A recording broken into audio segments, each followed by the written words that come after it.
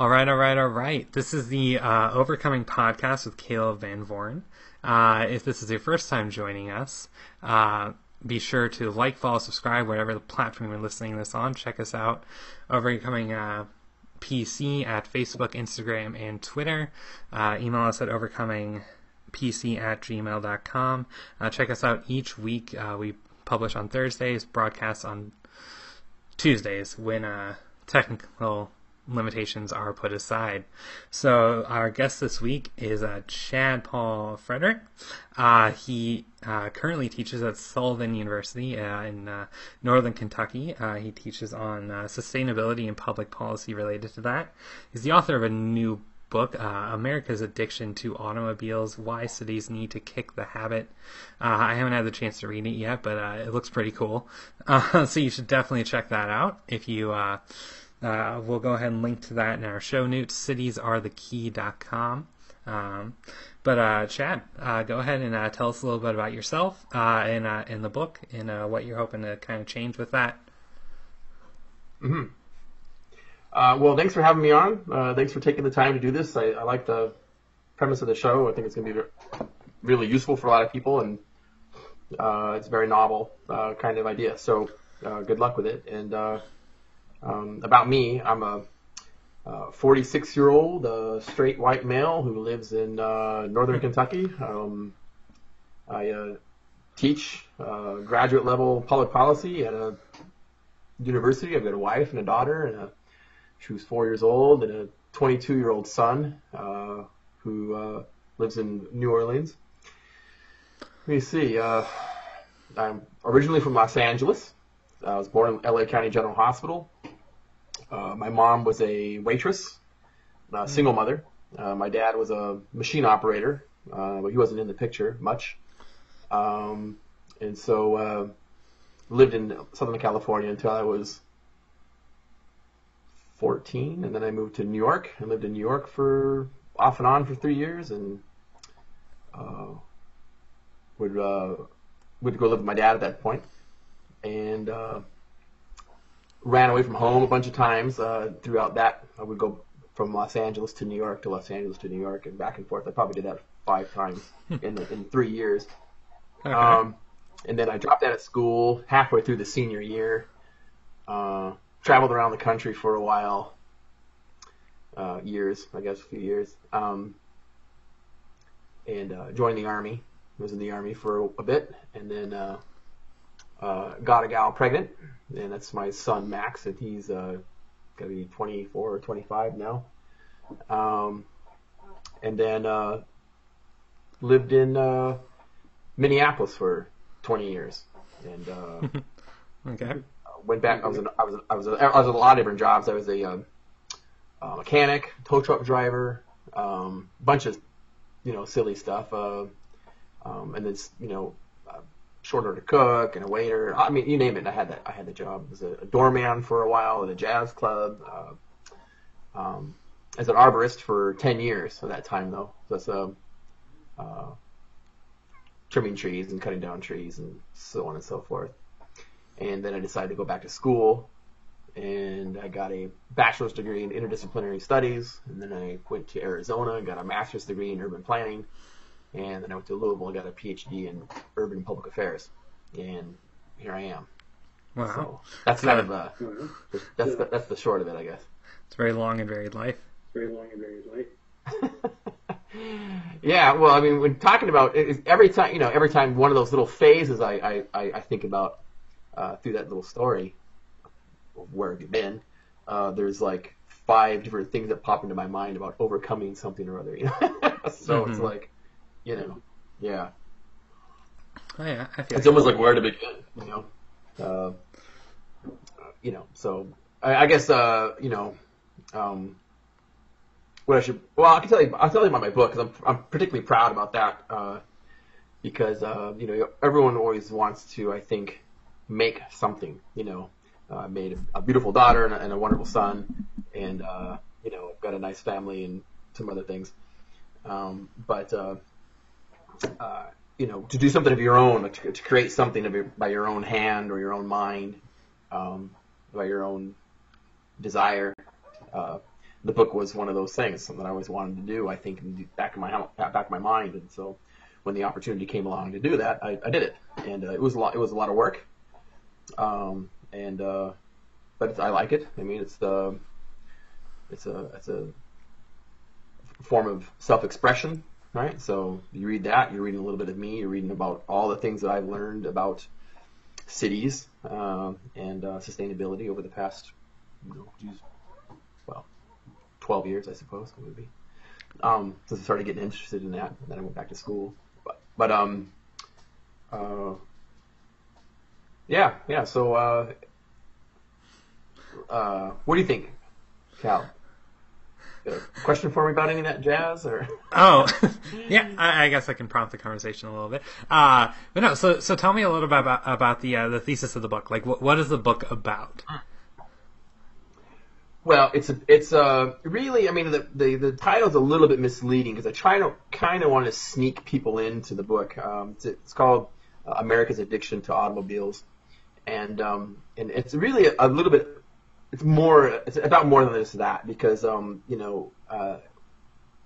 you talk about something as specific as America's addiction to automobiles, it sort of begs the question as to, well, all kinds of other questions, like why are we addicted, and what does that addiction look like, and what do you mean by being addicted to automobiles, and so on and so forth. So I'm a social scientist, and so by training I'm in interdisciplinary sciences, which is a little bit different than, say, sociology or geography or public administration, political science.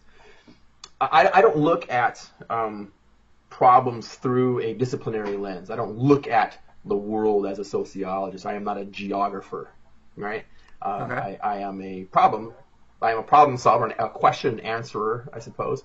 I'm a social scientist, and so, but the point of being an interdisciplinary scientist is that you look at the problem first and say, what's the nature of the problem, and how can I go about best answering that question that we have about it.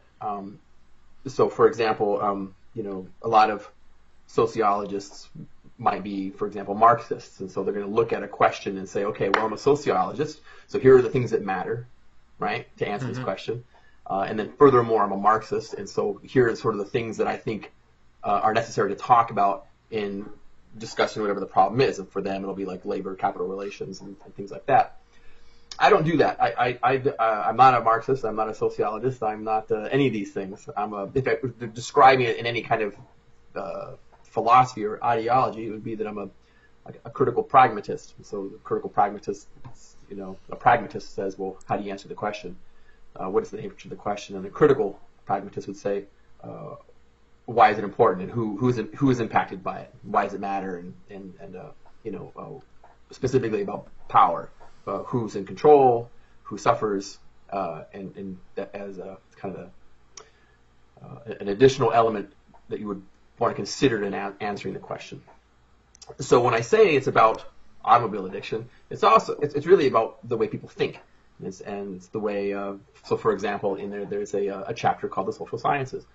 And to me, a lot of the problem that we have with society is a function of the way social sciences is approached in Western civilization. One of those problems is that we have a tendency to reduce things in order to look at them. And that reduction comes from the success of the natural sciences. And so the social scientists at the middle of the 19th century started looking at the natural sciences and saying, wow, look at all these fantastic advances they have. What about that can we learn? And so they try to treat society like a physicist treats energy, or a biologist might treat population of deer or something like that. But there's a big difference between society and the natural sciences, and that's humans. We change quite a bit. We're not oxygen atoms kind of in a beaker that you heat up and it acts one way. So in physics and chemistry and so on, you need to reduce the amount of information in order to understand the phenomena that's in work. So, for example, you want to know why does iron rust? Well, you need to get all of the cadmium and arsenic and all these other kind of weird chemicals that might be attached to all the biological matter that might be attached to this rock of iron, and then sort of tweak one or two little elements that remain in the beaker: the heat, the water content, oxygen content, things like that. Well, society is not like that. You might have to remove all of this stuff from a beaker to understand the relationship between iron and water and oxygen. But you remove things out of the social context, out of our beaker that we're all in, and these interactions might not even occur. You see, the fundamental difference at the very basic level between natural sciences and social sciences is that when you treat the social sciences like a natural science, you miss too much interaction. You miss too much important details that make the reaction possible. So the book is not just about automobile addiction, but it's all about why. And one of the reasons why we're addicted to automobiles is because we don't have a good concept of power. We were not really trained by social sciences as a public to interrogate the question of power and who has power and why and what power even means. I mean, most people have a fairly elementary notion of power. Physical power would be one of them. Joey pushes Simon in the parking lot and knocks him on the ground. He's more powerful than him, and that's this. Armies are powerful when they occupy physical space. It's all very physical and spatial. But power is much more complicated than that, or can be thought of in more complicated ways. And the public's not equipped largely to think about those kinds of things. And so, then that's been I've had to overcome that in trying to communicate this book to people, because no one wants to know that they're not equipped to answer questions. They really don't. Yeah. So when you tell them, like, well, there's more things to it. People are like, no, it's really very simple. If X then Y and so on and so forth. So, yeah. So your biggest problem in selling the book is essentially trying to communicate what the value would be to someone in reading it, which is a tough question. And but it seems to me that that's very focused on the concept of power being more subtle than we sometimes think it is, in power dynamics. And a lot of times it's invisible. Yeah. Foucault talks about power in a really interesting way. We always talk about power a lot of times as being a negative force, something that power to destroy. But power also makes things happen, right? Mm-hmm. One example that I like to use in the book is the fire engine siren has a great deal of power. You don't recognize it as such because it's normal, right? But I mean, when you hear the siren, if you have any kind of sense of being a conscientious person at all, you pull over or you slow down. You're cognizant of it anyway, right? Okay. And so that siren has a certain amount of power, but it's productive power. You get out of the way so they can go help somebody. So that's but it's normal. So you don't think of it in terms of power, but it does tell you what to do, and you do often respond to it. I mean, most people respond to it. Yeah. So it has a certain amount of power over them. Yeah. So power could somewhat be synonymed, and it may scale down as well to the concept of influence. Yes. Right, and so it's not necessarily having control, but it's the ability to influence the direction, shape behavior. Yeah, to shape behavior. Right. Shaping behavior is very. And and I think society is becoming distinctly more aware of it, especially with the recent Me Too campaign, recent sexual harassment and sexual assault allegations and things of that nature, where things that might be perceived as consensual, right, is very much more power dynamic in the influence and power someone has over someone else in a subtle way, just by the nature of their position. Right. Well, the Bill Clinton thing is a good example of that. Yeah. Well, exactly. How much agency Monica could have had in the presence of the most powerful person on the planet, who might be even considered handsome, I guess, by her. So if you add those kind of things together, and you probably have a lot more influence over her ability to assess a situation and choose a direction that's beneficial for her. Other than just being wowed by power, it's kind of Yeah, like it's really amazing. So, correct me if I'm wrong here, but because I've been trying to wrap my head a little bit around what the book is about, like while you've been talking, and so it seems to me a little bit. It's about being able to better understand the subtleties of power and influence, and also how automobiles and society's interaction with automobiles has power over us and our agency and the things that we can do. Sure. Would that Right. be? I mean, because lots of people would like to live in a cute brownstone apartment downtown, but there's nowhere to park their car. Yeah. So they decide, no, I think there's no bothering with that. So they're going to go live out in the suburbs. So how much of that choice to live in the city or the suburb is a function of the system of transportation that we built up around ourselves? Yeah. Right. I mean, that's so yeah. I mean, it actually does build our cities for us. It gives us it provides the assumptions about what is normal. In building what's normal, highways and gas stations and all this kind of stuff. So and then the concept of none of that existed 100 years ago. Yeah, 100 years ago, hardly any of that existed. Yeah, and the concept this is of all a grid for so to say that things like that. It's to say that it's normal is just you're basically saying, well, it's normal to me, and so therefore it's normal. Period, which is kind of like a very arrogant kind of way to view yourself. Particularly since there's children involved and future generations who are going to have to deal with our choices. Mm-hmm. That's the number one thing that really has to do with sustainability is how much are you shaping other people's lives that haven't even been born yet, which are they're going to live, right?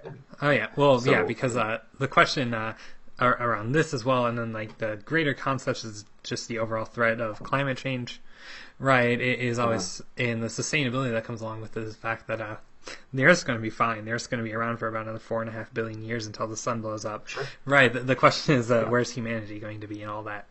Right. Like that's the question. Right. And so, like, and how do these things affect the way that we exist on the planet, interact with the other things on the planet, in and of itself? Yeah. And which is really interesting. A couple of quick questions for the book before we kind of get into the main thesis of the podcast.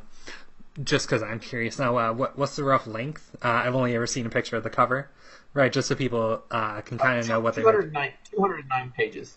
209 pages divided into 12 chapters. The first half of it is more theoretical and talks about, the first chapter talks about the addiction itself. Why is it a problem? Mm-hmm. And if you already mentioned climate change, some other things too. There's some things to discuss with that. But the number one thing with that is that it's a very precarious system. Yeah, it's very precarious. I like to say that we're one tweet away from having the cheap gasoline gravy train, come grinding to a halt. Oh yeah, definitely. If that happens, if for some reason we're at 50% of our necessary amount of gasoline, it's over. It's over. I mean, this place will go. It'll go Bosnia, to a order of magnitude in weeks. So. Oh yeah, definitely. So well over 200 pages, 12 chapters. There's probably other people out there who are similar to me or who just struggle in this regard naturally. So since I had a brain surgery a couple years ago, and so since then I have trouble reading more so than I used to. Is there an audio version of the book, or is there one upcoming at some point? I hadn't thought of it. I mean, I should actually.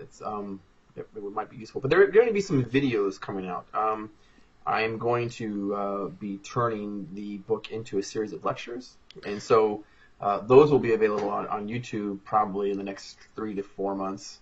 Okay. And they will be probably, I guess, 10-minute long videos, one for each chapter, that sort of describes, what the deal is with that. So hopefully that will be useful to some people. Oh yeah, that sounds great. Because like I said, I know from my personal experience, I know my wife isn't she struggles with some dyslexia and doesn't read super well, right? So sometimes picking up a book and reading it can be a little bit more difficult. So audio versions are really, really helpful. So we'll look forward to As that. a side note, my wife is Russian, and English is her third language actually, and so she can read it quite well. And I tried to make it accessible to everybody because this is one of the problems. And kind of one of the things I was going to talk about, or thought I might want to talk about during the podcast is overcoming things. Academia is a. I mean, we could have a whole show on how academia is a barrier and something to overcome for everybody, and they really do just. On the whole, I think nowadays, maybe not in the past, but certainly now, create a lot of barriers towards progress. And one of them is that they write in a way that nobody can understand. And 99% of the people out there are not benefiting from the knowledge production that takes place in research universities. And most of it is because of the way they write. So I wrote my book. I try to aim for like a 10th grade reading level. Or like a college freshman or something like that. Yeah. So it's not loaded with jargon. It's not totally, windy and stuff. There is a section in it on statistics, and I think that people really should learn statistics if they're going to understand the data and the research that is being put out there. You should know a little bit about that. So I try to, do a little bit of that. But anyway, yeah. Awesome. So moving on. Like I said, it's America's addiction to automobiles, why cities should kick the habit. I look forward to consuming it. How cities should kick the habit. I look forward to consuming it in one way, shape, or form sometime in the near future. You can buy it on Amazon, citiesarekey.com. And be sure to follow Cities Are the Key on Twitter and Facebook. For any updates, particularly about changes coming to the format you can consume. So, if you're new to the podcast, this isn't just an infomercial for really cool things. The thesis of this is, talking about the struggles that people have had in their lives, and kind of like the big one that they can think of, or one of many, right? Something that really kind of held them back from achieving what they wanted to achieve. And so we're talking about, what held you back? How did you overcome that? Right. And then how did you find success after the fact? Either after overcoming it or working through the process. So Chad, what was the not necessarily the biggest, but the one thing that you really want to talk about? Well, I guess it's probably not an event so much or a condition as it was the situation that I saw myself in when I was a young man. When I was the world is always a hostile place. My older brother was very effeminate, and so we would get we would get jumped on a pretty much daily basis from when I went in. He was 2 years older than me, so when I went to school with him in kindergarten, he was in the second grade. He had already been getting beaten up, and so when he and I would walk home together, there'd always be a group of kids his age or older that were intent on giving him an ass kicking. So I wasn't afraid. But I would jump up and say, "Hey, get off my brother!" And they would grab me and start kicking the shit out of me, and then my brother would jump up and run home. And that was life from when I was kindergartner up until probably the third grade, I guess, second grade. Yeah, and then things started. The guys that were a bit older than him graduated, right? So, or they moved on. I wouldn't say graduated. They moved on to middle school or whatever. So they fucked off, and there was no one really to take their place because that's not.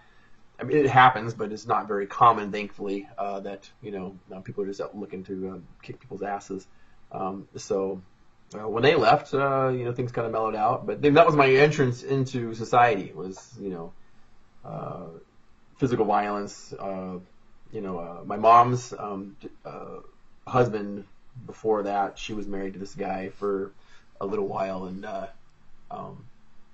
I was probably 4 when this happened. His name was Alan, and it's in Southern California.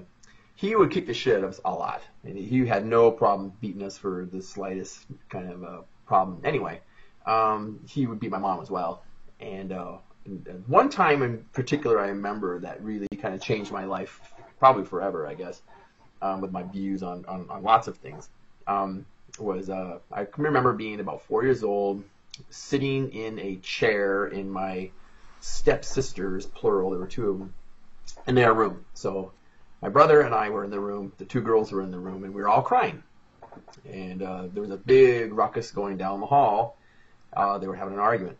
And so I was 4, I was crying, I for some reason, I don't know why, burst out of my chair, opened the door, ran down the hallway, threw the door open to my mom's room, and Alan was on top of her on the bed, choking her, and I mean, she was like, she was like purple. I mean, her face really was like, I guess you don't know it until you see it, and then you know that feeling of something's wrong, like this is really kind of abnormal and instinctual, right? And so I was just like, get off my mommy, just as a 4 little boy, and he jumped off the bed and chased me down the hallway and grabbed me and kicked the shit out of me. But I've always thought that probably saved her life, and I think she would probably agree. It was one of those freak things. But, so the girl, when I got to be sort of conscious about who I was and the world around me, I guess in your, like 5th grade, the world had already been like, men are evil pricks, the world is unjust. It was a shitty place, really. It was a really shitty place to live and grow up. And there's this, the next, I guess, up until I was about 14, was just a very tenuous existence, avoiding problems and sort of geeking out with my friends and hiding and reclusing away from the world, so we would play like Dungeons and Dragons and go biking all day. We'd just jump on our bikes and go bike all day and in one direction and start driving back, or just to get away. And then when I started to be a little more conscious about who I was and stuff, and then I started to be very upset about the way the world was. I was very upset about war and famine was a big one for me. It's just up and through high school, So and I was always hated bullies, obviously, and so I got in a lot of trouble in high school. Sort of seeing everyone as being part of this machine that was torturous. So everyone seemed very sociopathic. Like they're just out for themselves, and yeah, it sucks, so I'm going to get mine and all this other stuff. And that was really disheartening. So I joined, the punk rockers, and the punk rockers were like, yeah, this place sucks, man, And so that really resonated with me, and so I hung out with them and, got in all kinds of trouble there. We got in fights all the time. I would get, my head caved in or cave someone's head in like every weekend, man. It was just nuts. This is in New York. I ran away to go live with my dad. And so we got in a lot of trouble with that. And, I don't have any like animosity towards any of the people that I, gotten problems with. I mean, some of them got the better of me, and sometimes I got the better of them. And really, what I'm most upset about is just that it was even a thing. That it was even like the way we live our lives. I mean, we're on and I thought that way now. I thought that way then. I think the same way now. We're on a fucking blue marble in space, a literal paradise. There's more money now on the planet than there's ever been before. There's more wealth and technology, and just means of having like just a truly fantastic world, and people just don't care. They're just like, yeah, I'm gonna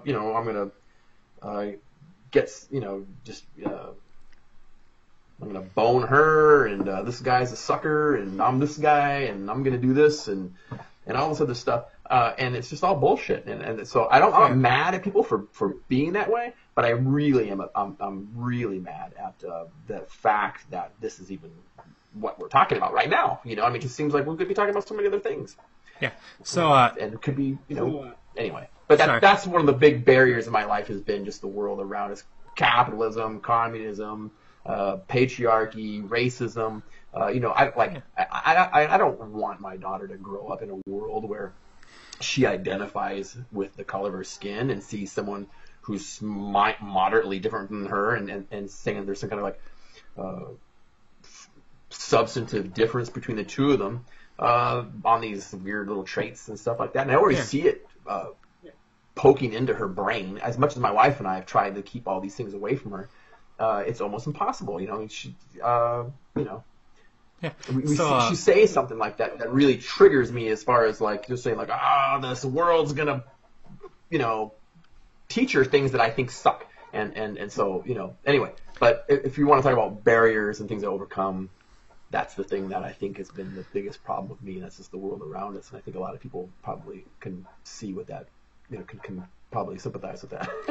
So just so I can, all of them, but just so I can put this into some different words, or maybe a little more succinctly than that, right? So you're talking a little about one of the biggest struggles you had, right? And I'm trying to kind of identify this as well, just for the broader audience, as well as like in slightly more specific terms.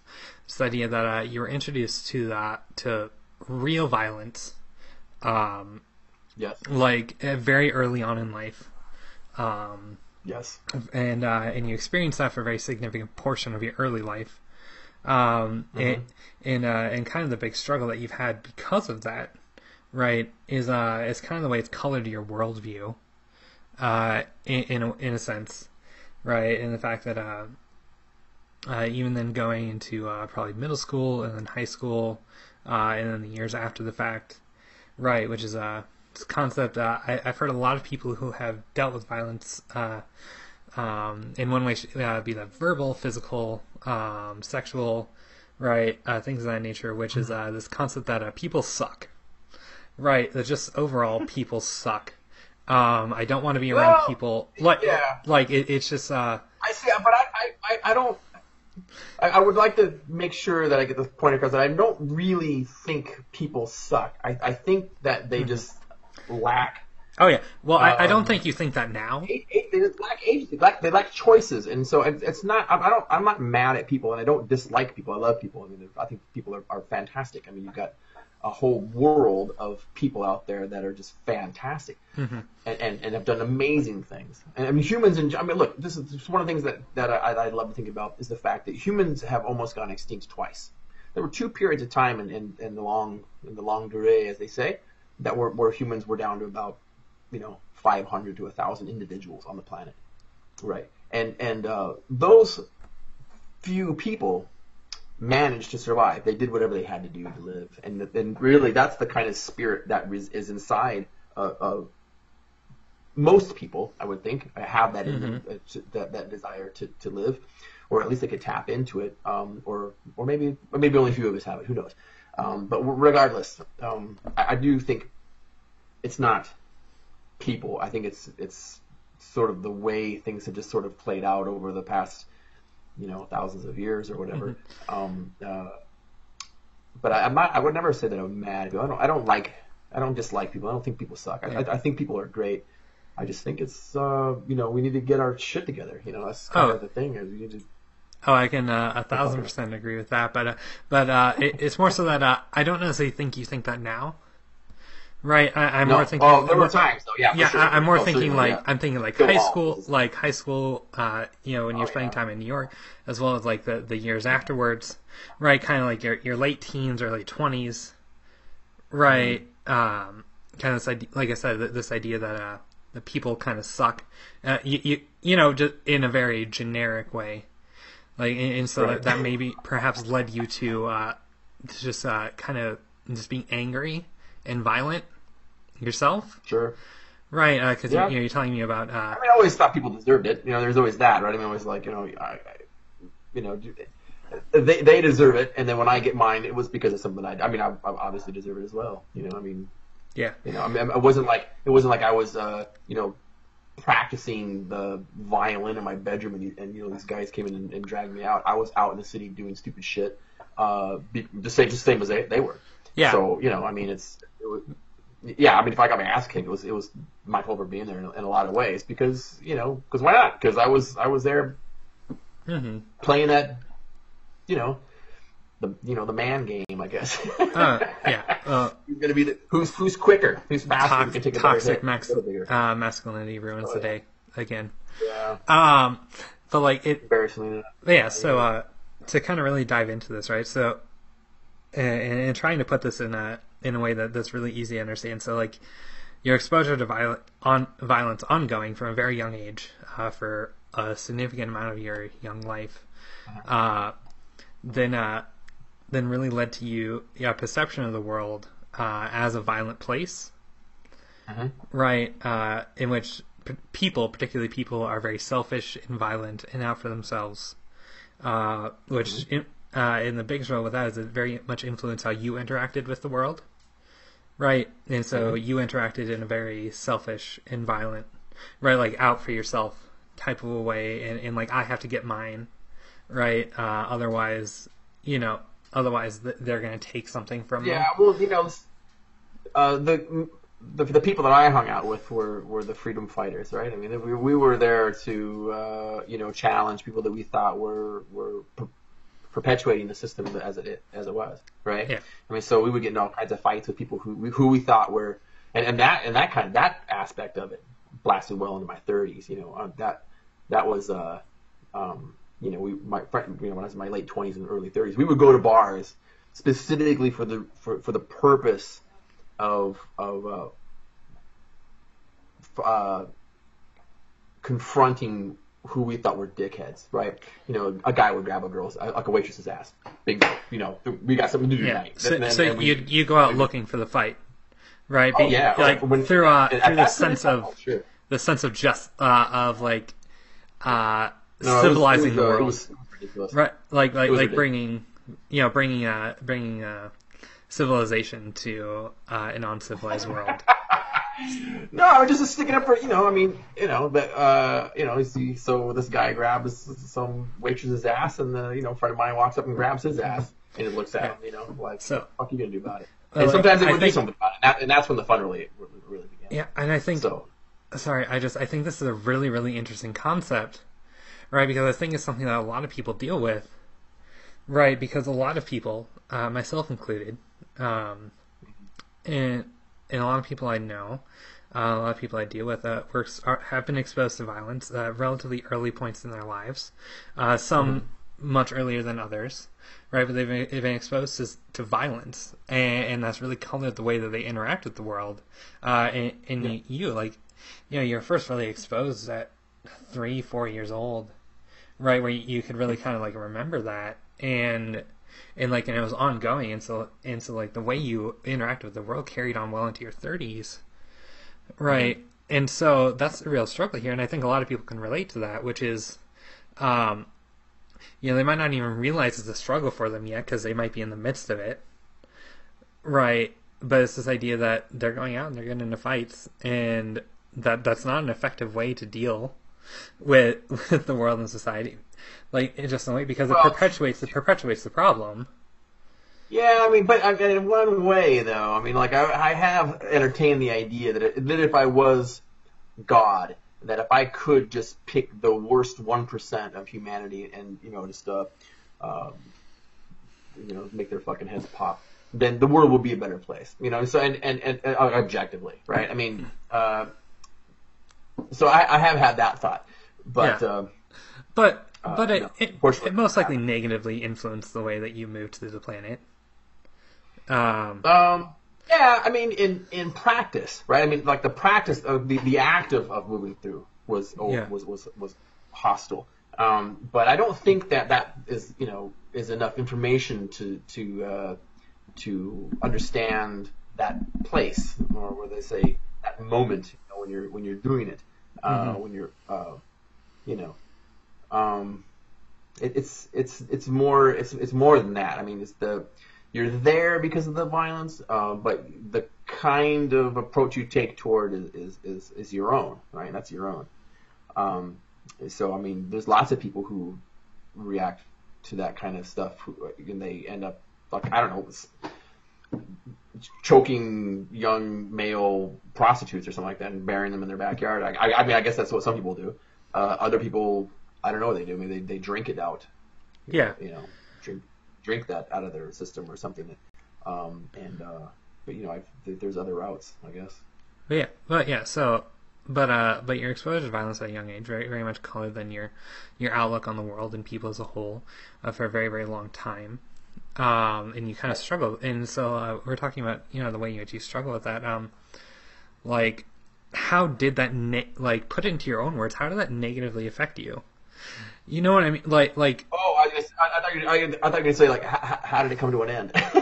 No, well, the way it comes to an end for most people. Yeah, but I really want to dive into, like, how was it negative, because in here, like, I'm trying to kind of suss it out, and so I'll just ask directly, because, you point out that, like, even now you kind of entertain the thought of just, like, taking the worst 1% of humanity violently if you were God, by force. Not anymore. I mean, no, my only point with that is that there is certainly, I mean, objectively, the world would be a better place if we could get rid of, people who prey upon others.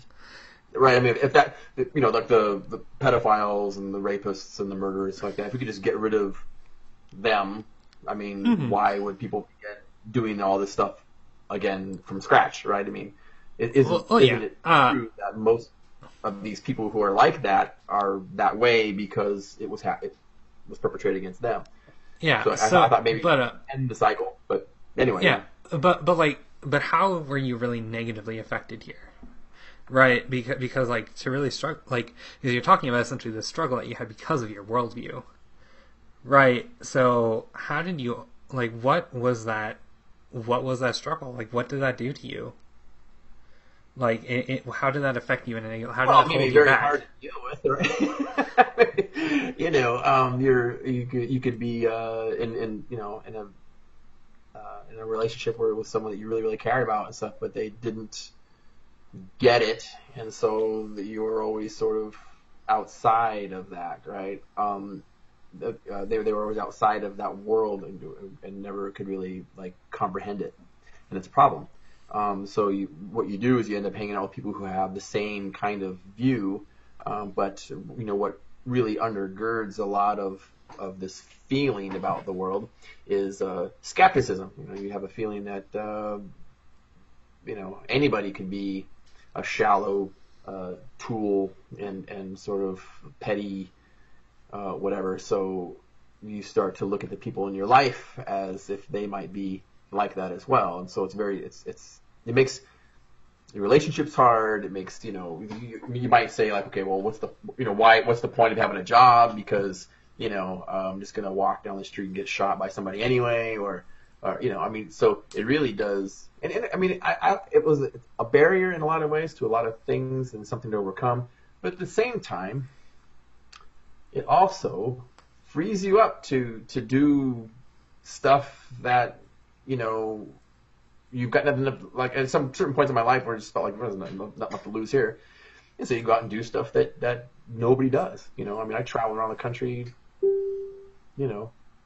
nonstop for years and hitchhiked and backpacked and lived in squats and lived in the hills and jumped trains and, lived in abandoned buildings and got in all kinds of weird situations you'd never believe, and none of that would have happened had I not had the reaction to the experiences that I had. You know what I'm saying? Oh, no, I definitely hear what you're saying, and I very much agree. Like, our struggle, so a lot of times I think struggle is our greatest asset, right? As human beings. Yeah. And, but in a sense, like, the things that we're struggling with can also really, really hold us back if we don't deal with them. And so, the struggle here that we're talking about is very much the idea that, right, so your worldview was colored in a very negative light from a very early age. And and that really impacted the way you developed relationships with people, right? The way people could develop relationships with you, right? Right. And then because you saw the world in such a negative way, right? And if people then see the world in the same way, they had a tough time dealing with you, and I'm sure then you had a tough time seeing the value in, well, what's the value of getting a job, what's the value of pursuing my education, or or career, sure. Right? Like what's the point? On the outside, when you have that kind of worldview, a kind of anarchist and punk rock worldview, you're on the outside, and one, you don't want to be on the inside because the inside sucks. It's full of assholes and petty tools. So you don't want to be on the inside. And then at the other hand, you think, okay, well, what else are you going to do? Yeah. So it's really a kind of a tightrope walk. And even going into academia was the number one thing that I had a problem with going into academia was maintaining my own identity through the process of becoming trained to be a certain way, right? To think in a certain way. How can I maintain Chad while at the same time becoming, a PhD in urban affairs, right? Yeah. So study city at a scientific level. How can I still remain myself? And so that was a bit of it, but yeah. So then the real question is, right? Then like this thing that the way that you view the world, it's still definitely coloring the way you view the world. I can see that now, right? Even sure. just talking to you, right? But you've made a lot of progress since your late 20s, right? Early 30s. You went back to school. If you had an education, on those metrics, on those kinds of metrics, sure. I mean, I'm no closer to fixing the world than I was. Oh yeah, but I'm talking about just some success in your own life. You're married, right? You have a daughter, right? You went back, you found something you were passionate about and cared about, and got educated so you could work on making an impact in that thing, right? So how did you get to that place, right? Like, how did you overcome that worldview, right? Like, at least to a point. That was the number one thing was going to the pokey. To the pokey? The pokey, yeah. Went to jail. 2nd degree assault. Okay. So I went to the workhouse. Yeah. Oh yes. Okay. So that So that was it. I was like, okay, this is it. I'm done. I'm gonna get out of here. I'm doing something completely fucking different. Oh yeah. So you had that really big wake up call to live in live on the streets of Manhattan when you're 15 years old.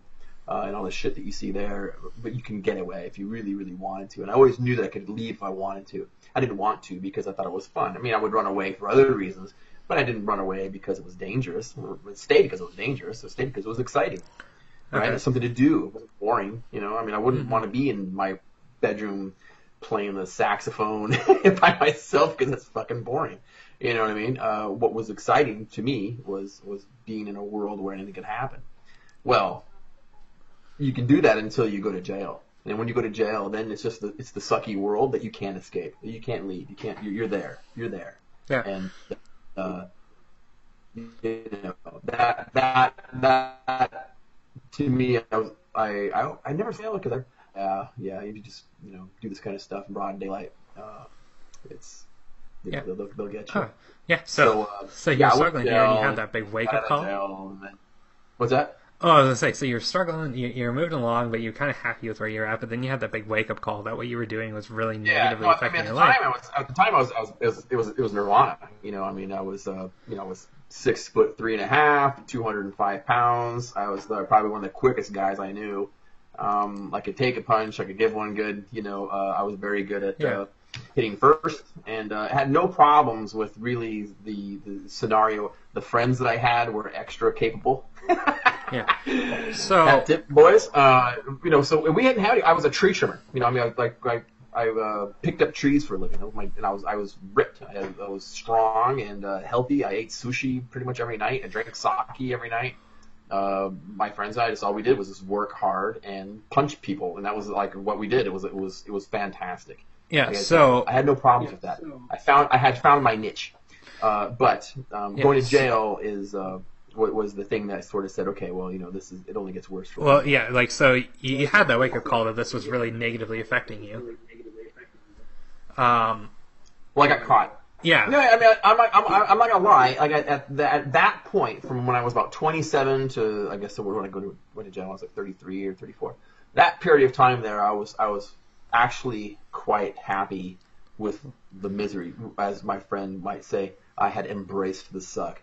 Like, if the world was going to be this way, then I was going to be who I am, and you know, and So it was pretty okay. yeah, so It jail is your really wake-up was. call. So jail is your Yeah, wake-up call. for sure. Then what do you do when you get out?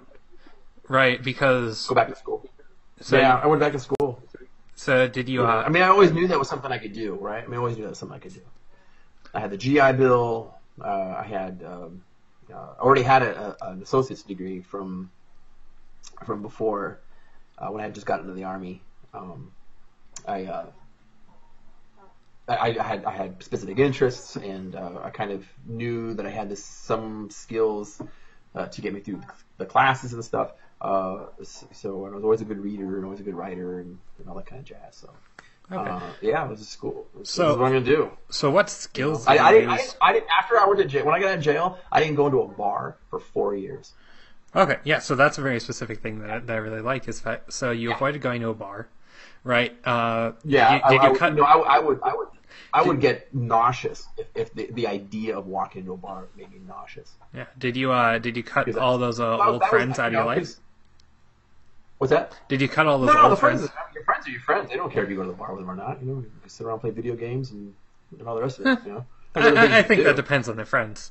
Well, the friends that I had. Yeah, but I mean, but the people you had in your life were, what I mean is, like, they also were very happy with that violence. Right. Sure. I was assuming, right. And so did you have to kind Well, of I take mean, me stock going to of, jail too. For them, me going to jail was also sort of a thing for them. You know what I mean? Like that. You know, I mean, there's about 6 or 7 of us. You know, and at any given time, and you know, when one of us goes to jail, it's like, dude, you know, that sucks. okay. Oh, You know, I so don't want you that were all to kind of happen. making the same journey together then at that point as well, right? Which is Well, the idea. we decided. I think. Yeah, we decided to not do that anymore. I think is what we decided. Yeah, and so, well, I think that's an important thing to stick on, right? And so you didn't have to cut people out of your life because those people also kind of had the same wake up call you did in a slightly different way, but they were also then making progress towards not being that way anymore. So you surrounded it was yourself. useful You were for them. surrounded with people who were making that progress with you, right? You didn't have to cut people out of your life because they were making Right. the journey with you, but perhaps if they weren't trying to make that journey with you, if they were trying to stay in that life, right, it might have been different. Yeah, that would have been a problem, you know. Well, I mean, actually, it wouldn't have, because I just don't have to go, right? I mean, you guys are going to go to this such and such place? Yeah, sounds great, you know, have fun. Duck, you know. Yeah. You know, stick and move. you know. Yeah. Well, yeah. Well, I think it is something, though, very Because- important, though, to, like, I think it's very important to have people around you, right, who share the same vision in a broad sense of where you want to be. Like, you want, like, wanting to stop whatever you were doing, right, that you realize, like, oh shit, this is going to end us up in jail, or it already ended up one of us in jail, maybe it's going to end up with one of us getting killed. Right. And so, you know, we need to stop this, and so we need to make the effort to really change things up. And I think it's really important to have people around you who feel the same way. And if the people that you surround yourself with really don't think that, I think it's context, right? It's something that we were talking about earlier with your book, right? It's in social sciences in general, context is very important. And so, like, the context of, like the people around you matter, right? And it's the people around you, like, at least at the very least aren't necessarily support, like, they don't necessarily have to believe the same things you do or want the same things you do, but they aren't supportive in that, and you doing the things that you want. It can be very, very hard to stay on that path. And so I think, not to minimize it, I think it's very important that you were surrounded by people who wanted the same thing you did in a broad sense. Right, and we're on that same journey. Right. Well, I mean, you know, we're all very creative people, you know, and so I think that might be one of the reasons why we could leave it. Yeah. Because there wasn't, you know, all we did, because we would have we make things and do things and have fun and investigate stuff and and the rest of it. So what you do is you free yourself up to apply that creativity in other ways. Yeah. So you went to jail, got out, surrounded by people who were also wanting to get out of the life you were in. You went to school. Well, I mean, I wouldn't say that, but I mean, it's I wouldn't say they want to get out of that life. I mean, it's it's like a little family. I mean, it's and that's, families do certain things, and and I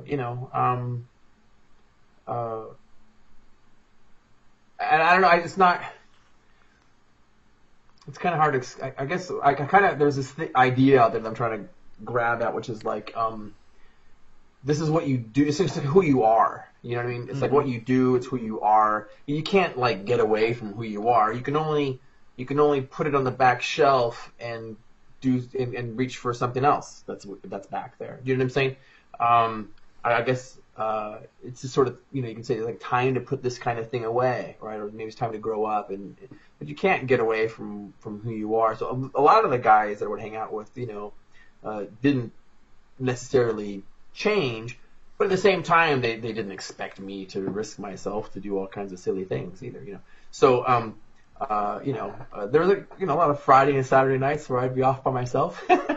Yeah. On Monday morning or something like that, I'd check out someone's Shiner or their Busted Knuckles or something like that. Well, I guess then. Boy, must have been great. At the very least, they were supportive then. Yeah. The support is essential, right? Yeah. So wake up call. Well, there's support. You go to school. Some people run away quite a bit, and I think there's a lot of people that when in the process of overcoming stuff, they might have found themselves running away. I've always run away. Like that was always something that I would do. Always knew I could do. That's why I never really contemplated committing suicide, even though as bad as it might have gotten a long time. Because I always knew I could leave. I always knew I could just run away and pop up somewhere else and just be someone completely different and just go with that. Yeah. Well, I think that's an important point. There is recognizing that you have agency. No matter how bad things are, right? Sometimes things fucking suck, and sometimes there are things that are out of your control. Sometimes you're sick, right? Yes. Sometimes you get hit by a car, right? You know, your chemicals aren't right, or something's maybe you have an illness. Yeah. Sometimes there are things that are absolutely out of your control, but you can control how you react to them. But it's important to recognize that as humans, right, we always have agency. And almost no matter how bad things are, we can work on changing our environment, we can work on changing the people around us, we can work on changing where we're at, what we're thinking, the way we approach the world around us, the perspective we have. For my own sake, I wouldn't be, my own position is I wouldn't be too glib about that. I wouldn't be too, hopeful that people can just change stuff. When you believe that you're a certain way, and you really believe that, options don't exist, right? Mm-hmm. So if I've known lots of kids in my life when I was growing up that were that literally didn't have the capacity to choose running away. It didn't exist for them, right? So they didn't have the, and a lot of these kids blew their brains out, couldn't hang with it and said, and whereas I was like, look, let's just bail. Let's just go. We'll run away to California. No, and that wasn't happening. Yeah, but I like to really, I truly believe, that, because it's something where I kind of disagree with you on, right, is that sometimes people don't have the skills, right? You innately have the skills to recognize that, right? Because the skill to recognize that you have agency.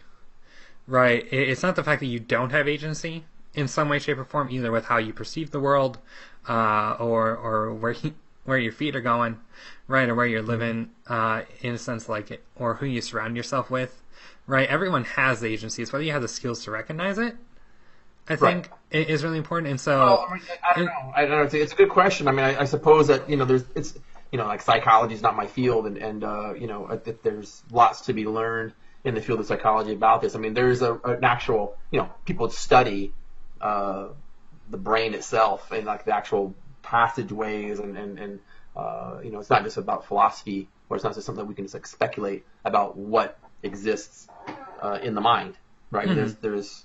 There's a science to it, and there's people who understand that science. I don't. Yeah. But I mean, so that's the perspective. I guess I take it from. Like that's the perspective I kind of take it from, which is essentially I spent the last year very much learning about these skills, right? Mm-hmm. Learning about the skills that anyone can learn because. There are biological things and social things, right? Environment things that really lead to how you perceive the world and the mistiness they believe about your emotions and how you feel and what you can and can't do, right? But there are skills that anyone can learn to help regulate those emotions, to help regulate your thoughts. I don't know if the science would bear that out, because I mean, when you say anybody, you're talking about a Kalahari Bushman witch doctor in the year 1620. You know what I mean? So you tell this person, oh, you can just go do this. Like that's just going to be something. Well, it's not something that you can just tell them, right? It's skills that you have to learn. You can tell them, but I mean, they're not going to understand you. They don't have, like I said, they don't have the capacity. They don't have the language, right? I mean, this is what my wife and I kind of noticed about our daughter. What we thought was really frustrating was that she didn't have the words to bring to bear on the situation. There was kind of like an existence of confusion. It seemed like for her. Do you know what I'm saying? Like mm-hmm. a true lack of understanding. I don't know much about, like I said, this science of the mind, but I would be very skeptical of the notion that anybody could do this thing. You know what I mean? I don't know. Maybe theoretically, but I'm not worried about the world of theory. I'm worried about the world of practice. And in practice, it doesn't really bear out that way. I mean, that's I spent a lot of time with kids in like the South Bronx and the Lower East Side of Manhattan, East Los Angeles, Venice Beach, and they just wasn't on the menu to do something other than what they were doing, and they would take that to their grave. Do you know what I'm saying? Like which at a very, like I said, I think so. I'm a little skeptical. I mean, I'm certainly people can have their beliefs about what that is, but I'm just skeptical. That's all. Yeah. Well, like I would encourage you to look into the concepts of in this particular thing. The thing I'm talking about is dialectic behavioral therapy, right? But it's this concept that there are core skills that are universal, almost across cultures, which is things such as mindfulness, in the way in which you perceive the world, right, and how you can take control of your mind and take control of your thoughts, right. And these are things that have been borne out over millennia, right, like things that across cultures, right, like where I might not necessarily be able to being trained though. Well, yeah, no, but I'm talking about I'm talking about skills, right? So what I'm talking here is about skills, and that anyone can learn these skills. Kind of thing. Yeah, that's what I mean, though. Is that like what I mean is that like what I'm talking is is that some people don't have the skills. It helps to be specific. When we say that anybody can do this, I think that is false. When you say that the mind can be trained, I mean, I think in general that's true. Of course, there's people who don't have the mental architecture, right, to hold training, right? So, there's these people exist, right? So I mean, I don't know. I guess it would be, I encourage people to believe it, because I think it might be a useful thing for people to believe. But certainly the mind can be trained. That would have absolutely no. So what I've been trying to put in here, right, is that there were people who didn't necessarily like. I think what you're talking about here is the concept of agency, the idea of agency, taking control of your mind, your surroundings, your perception of the world, right, is very much a skill, right, that not everyone is born with, and not everyone is taught growing up, right. Some people are just born with it.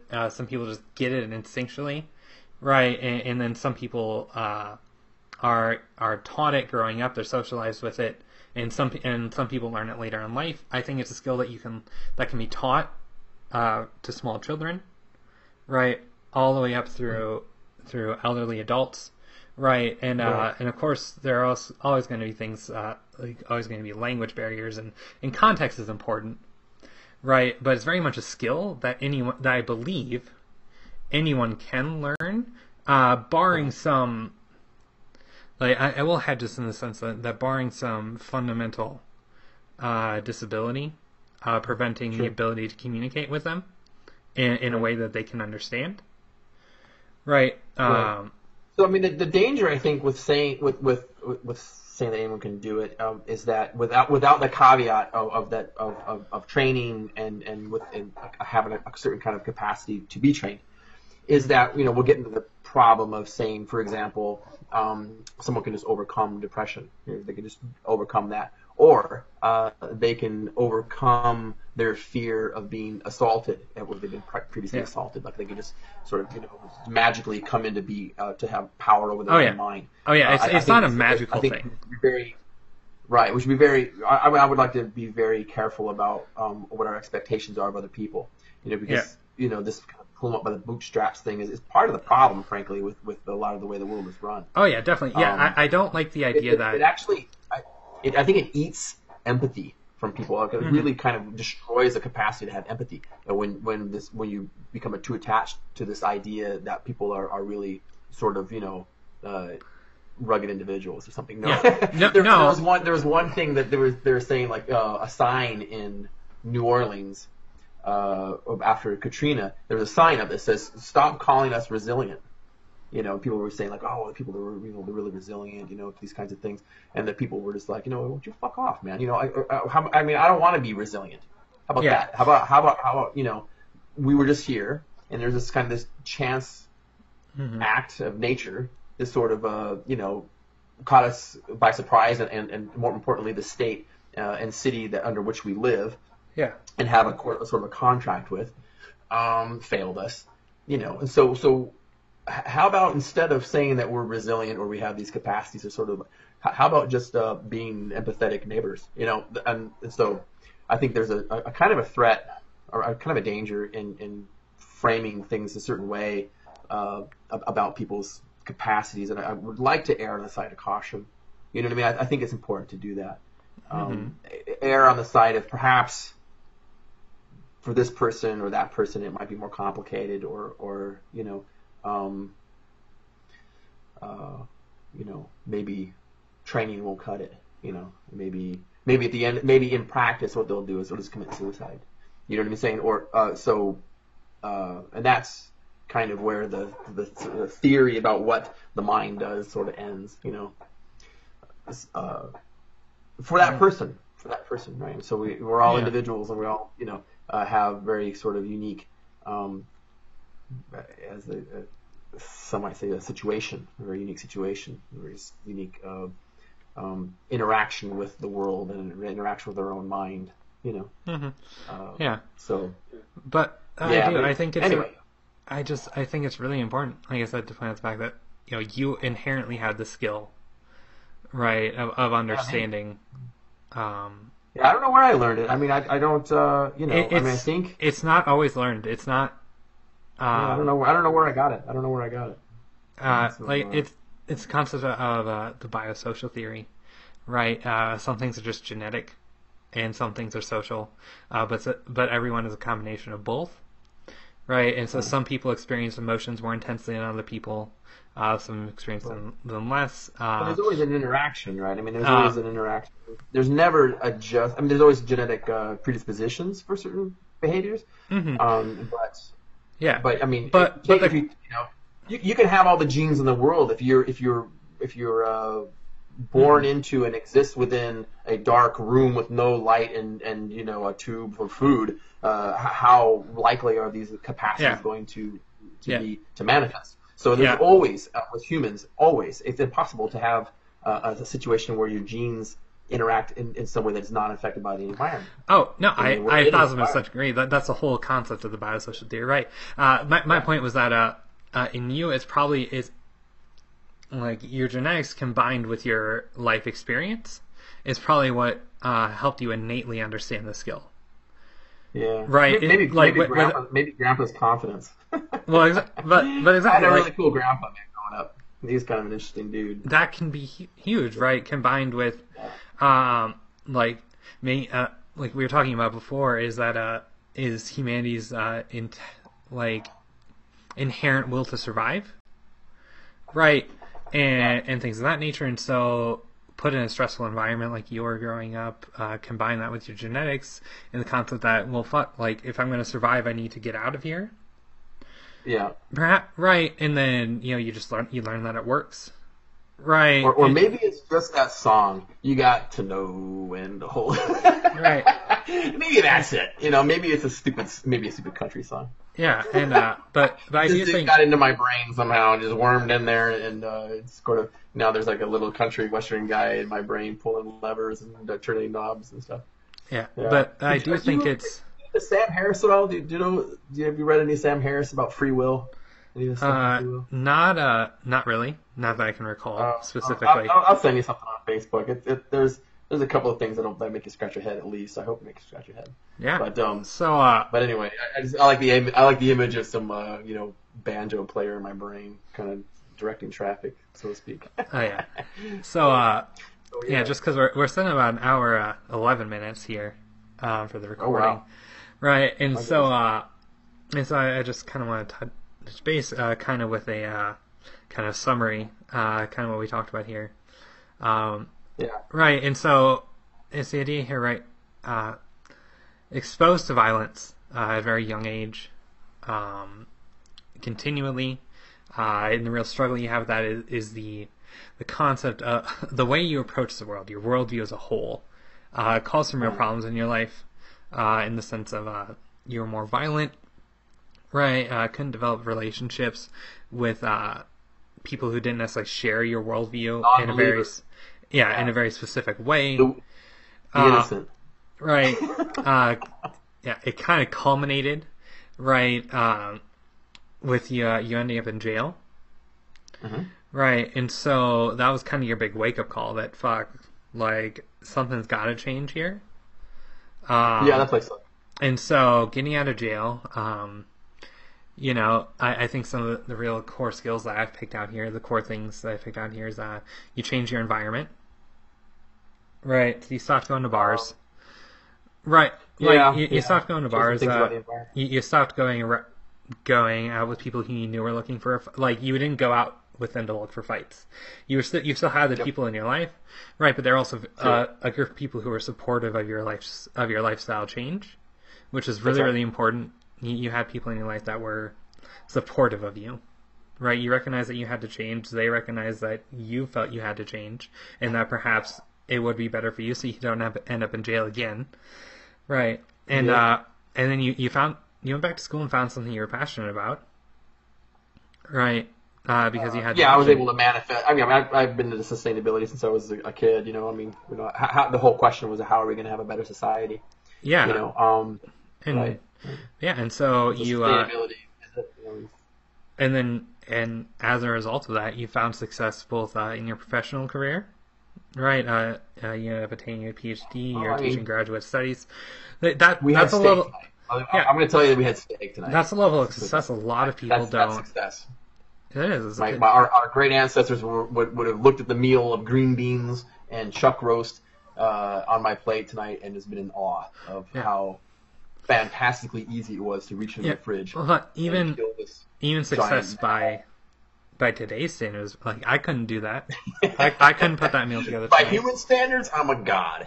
Yeah. Right. Right. I have fermented wheat.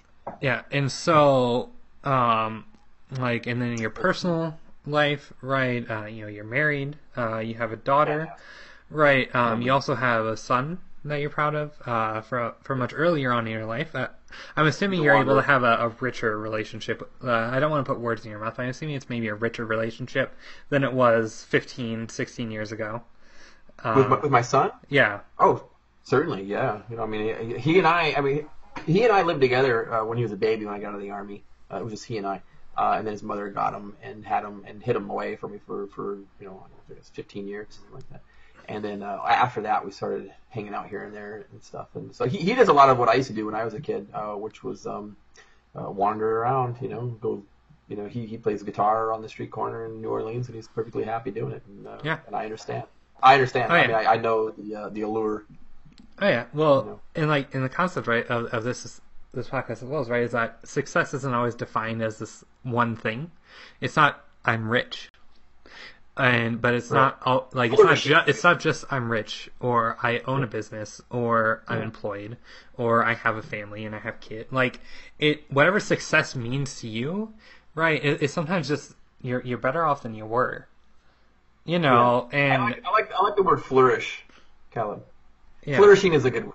Are you flourishing? I mean, in other words, are you exploring the kinds of questions that you want?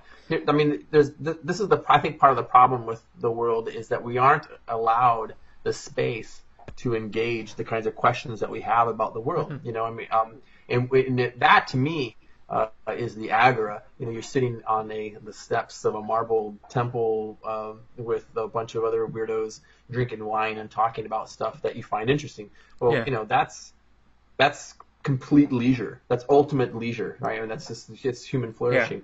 And it's really, we're lacking that in so many different ways. But you could have, like you said, you could have $100,000 a year job and not be afforded that luxury. My son plays guitar for money on the street corner in New Orleans, and he does it all fucking day.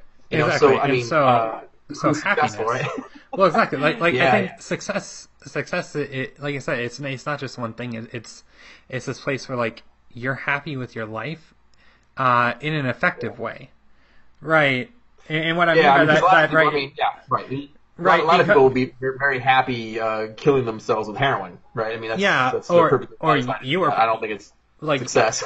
Well, we talked about earlier, you were perfectly happy in your life going out every weekend and beating people up, right? I don't necessarily think though that's an effective way to live, right? Because it puts your life in danger, it puts their lives in danger. You can end up in jail. You could end up killing someone, right? It's just bullshit. What it is. Exactly, right? Bullshit. So success to me, right? It's being happy with your life in an effective way, right? And it sounds to me like your son is that way, right? It's not necessarily having a lot of money, but he's happy, he's healthy, right? He's sitting on the steps of the Agora every day. Yeah, and so that to me is success, right? And and so, but because you recognize that the way you viewed the world, right, and the way you act in the world because of that was ineffective.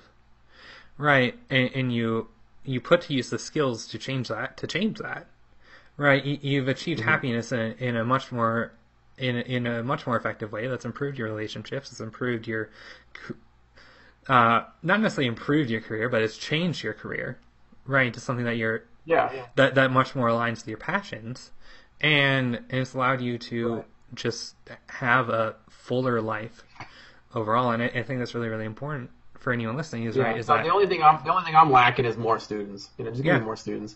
Because it's not that I want to teach them stuff. I think we've got to. It's the classroom is where a good instructor. I like to consider myself one, and the students create knowledge together. Like I learn stuff from them all the time. They say something weird that I hadn't thought of before because they're in an entirely different society almost in a way than I am. Yeah. So we and their newness and freshness and sort of objectivity in a lot of ways is where it's at with regards to producing or creating knowledge, right? This is why professors have graduate students, right? So they can all work together. I mean, ideally. And to produce things, and so the only thing I'm lacking is more students and some more books, and write another book would be nice. I don't know. Yeah, and it's amazing. It's amazing what once you acknowledge your struggle, right? Get your head out of your ass. Yeah, well, yeah, like for some people that's what it is. For some people you just have to fucking get your head out of your ass and open up your eyes, right? But once you acknowledge the struggle. Right. Maybe like for me, one of my biggest struggles is my genetic disease. Right. And I've known about it since I was fucking 7 years old. Right, but I flip-flop between acceptance and defiance with it for so long, and until much more recently, in the last 18 months or so, I've reached a place of very like radical acceptance, which is the idea that it is what it is something I can't affect and something I can't change. That particular thing, right? But like the struggle I had was dealing with that, right? But so like once you recognize the thing that you're struggling with, you can put forth the skills. Learn the skills, or tap into what you already know to affect change in that struggle, Right. and then overcome it, and you might be amazed at what changes in your life when you do that. Yeah, well, I mean, I suppose most people that are even watching this video are here because they have some kind of capacity to make a change. I mean, they're here watching it, obviously, for some reason other than, like, laughs, I guess, or whatever. They're not learning how to bake a cake or whatever. Exactly. So it's really amazing. I'm glad I had the chance to talk with you. So we'll go ahead and wrap this up. We're running a little bit long here. I don't want to keep you too long. Well, you can always cut it down. You always got this magic edit key, and it's true, but it's always tough to figure. Nonsense. It's always tough to figure out what are you going to cut. Right. Well, because the thing for me, right, is a 3-minute video. Like content is king, right? In the sense that also it's like, who am I to necessarily judge what value someone will get out of something, right? So something I might find, something I might find frivolous. Definitely take my face and then like put a picture of yours next to it. Oh yeah. I mean, right? Because there was just me this whole time, and it would have been much more interesting if you would have been on there as well. But maybe we can just do it again when your computer's working. I'll definitely have you on again, because I sense there's a lot more we can talk about. You also have a rich and varied life, so we can talk about more than one struggle. It's not like because the thing is it's not always just one struggle that people have. Remember that anyone listening. That's what life is. Yeah. Life is a struggle. Yeah. I mean, it is a struggle. It's so not a struggle, or there are struggles. I was talking like earlier today. I was telling a friend of mine, horses. They're gonna go kill a bunch of horses out in the West and stuff like that. And he's like, well, you don't want them to starve. And it's like, dude, that's what animals do. That's what the world is about. Yeah. And the world is suffering. The world, but the reason why horses are majestic creatures is because so many of them have starved. The ones who didn't are these magic. They were the best, and now you see these muscled, powerful, fast, noble beasts cruising through the wild because so many of them, because life is a struggle. Yeah, well, right. I mean, that's like life is struggle. That's right, and that's okay. That is 100% okay, because you can find happiness despite that. And so we'll go ahead and wrap this up, and we'll definitely have you back. But just kind of close your time, dude. Yeah. So just to kind of close things out, you can check out Chad. At citiesarethe.key.com. Cities are the key at Twitter. Cities are the key on Facebook. Check out his book, America's Addiction to Automobiles. You can find it at citiesarethe.key.com as well as Amazon. I know you can find it on Amazon. I checked it out there. Be sure to check out his YouTube channel in the upcoming months for video lessons on it. Those will be pretty exciting. It'll be really awesome. I'm stoked. If you're new to the podcast, be sure to like, follow, subscribe, whatever platform you're on, like whatever their thing is, because we're on lots of platforms. You can check us out, Google Play Music, Apple Podcasts, and Anchor.fm. You can also follow us on social channels, at Overcoming PC on Facebook, Instagram, and Twitter. And if you want to contact me, you can do it on any of those platforms, but you can also email at overcomingpc@gmail.com. And please, if you're hearing this, comment or contact me. I want to hear what you're thinking. It's really, really cool, to hear from people. So please actually comment if you find any value in this. Tell me what you think. So while wrapping things up, Chad, is there one more thing that you feel like you didn't get to say, or you didn't necessarily explain the way you wanted to, or just one last thing that you'd like to impart on anyone? No, but I'll tell you that this is a cute kid, and Adorable. she is adorable. She's my everything. Yeah, her and her mother. You know, that's what it's all about for me now. You know, remember I talked earlier about how these guys were my family. You know, this is my family now. So That's different family, different environment, different side of me. Oh yeah, having something there that matters to you, really, really important. I think. Yeah, that's for me. Yeah, I think it's for everyone, not necessarily a family, but something that matters to you. Matters a lot, and so I really like that you. Right. Money. A new boat. It can be that for some people. I think. Yeah, definitely. Yeah. So that'll be the podcast. All right. Now I just have an opinion question. I'm gonna stop. Are we off the camera?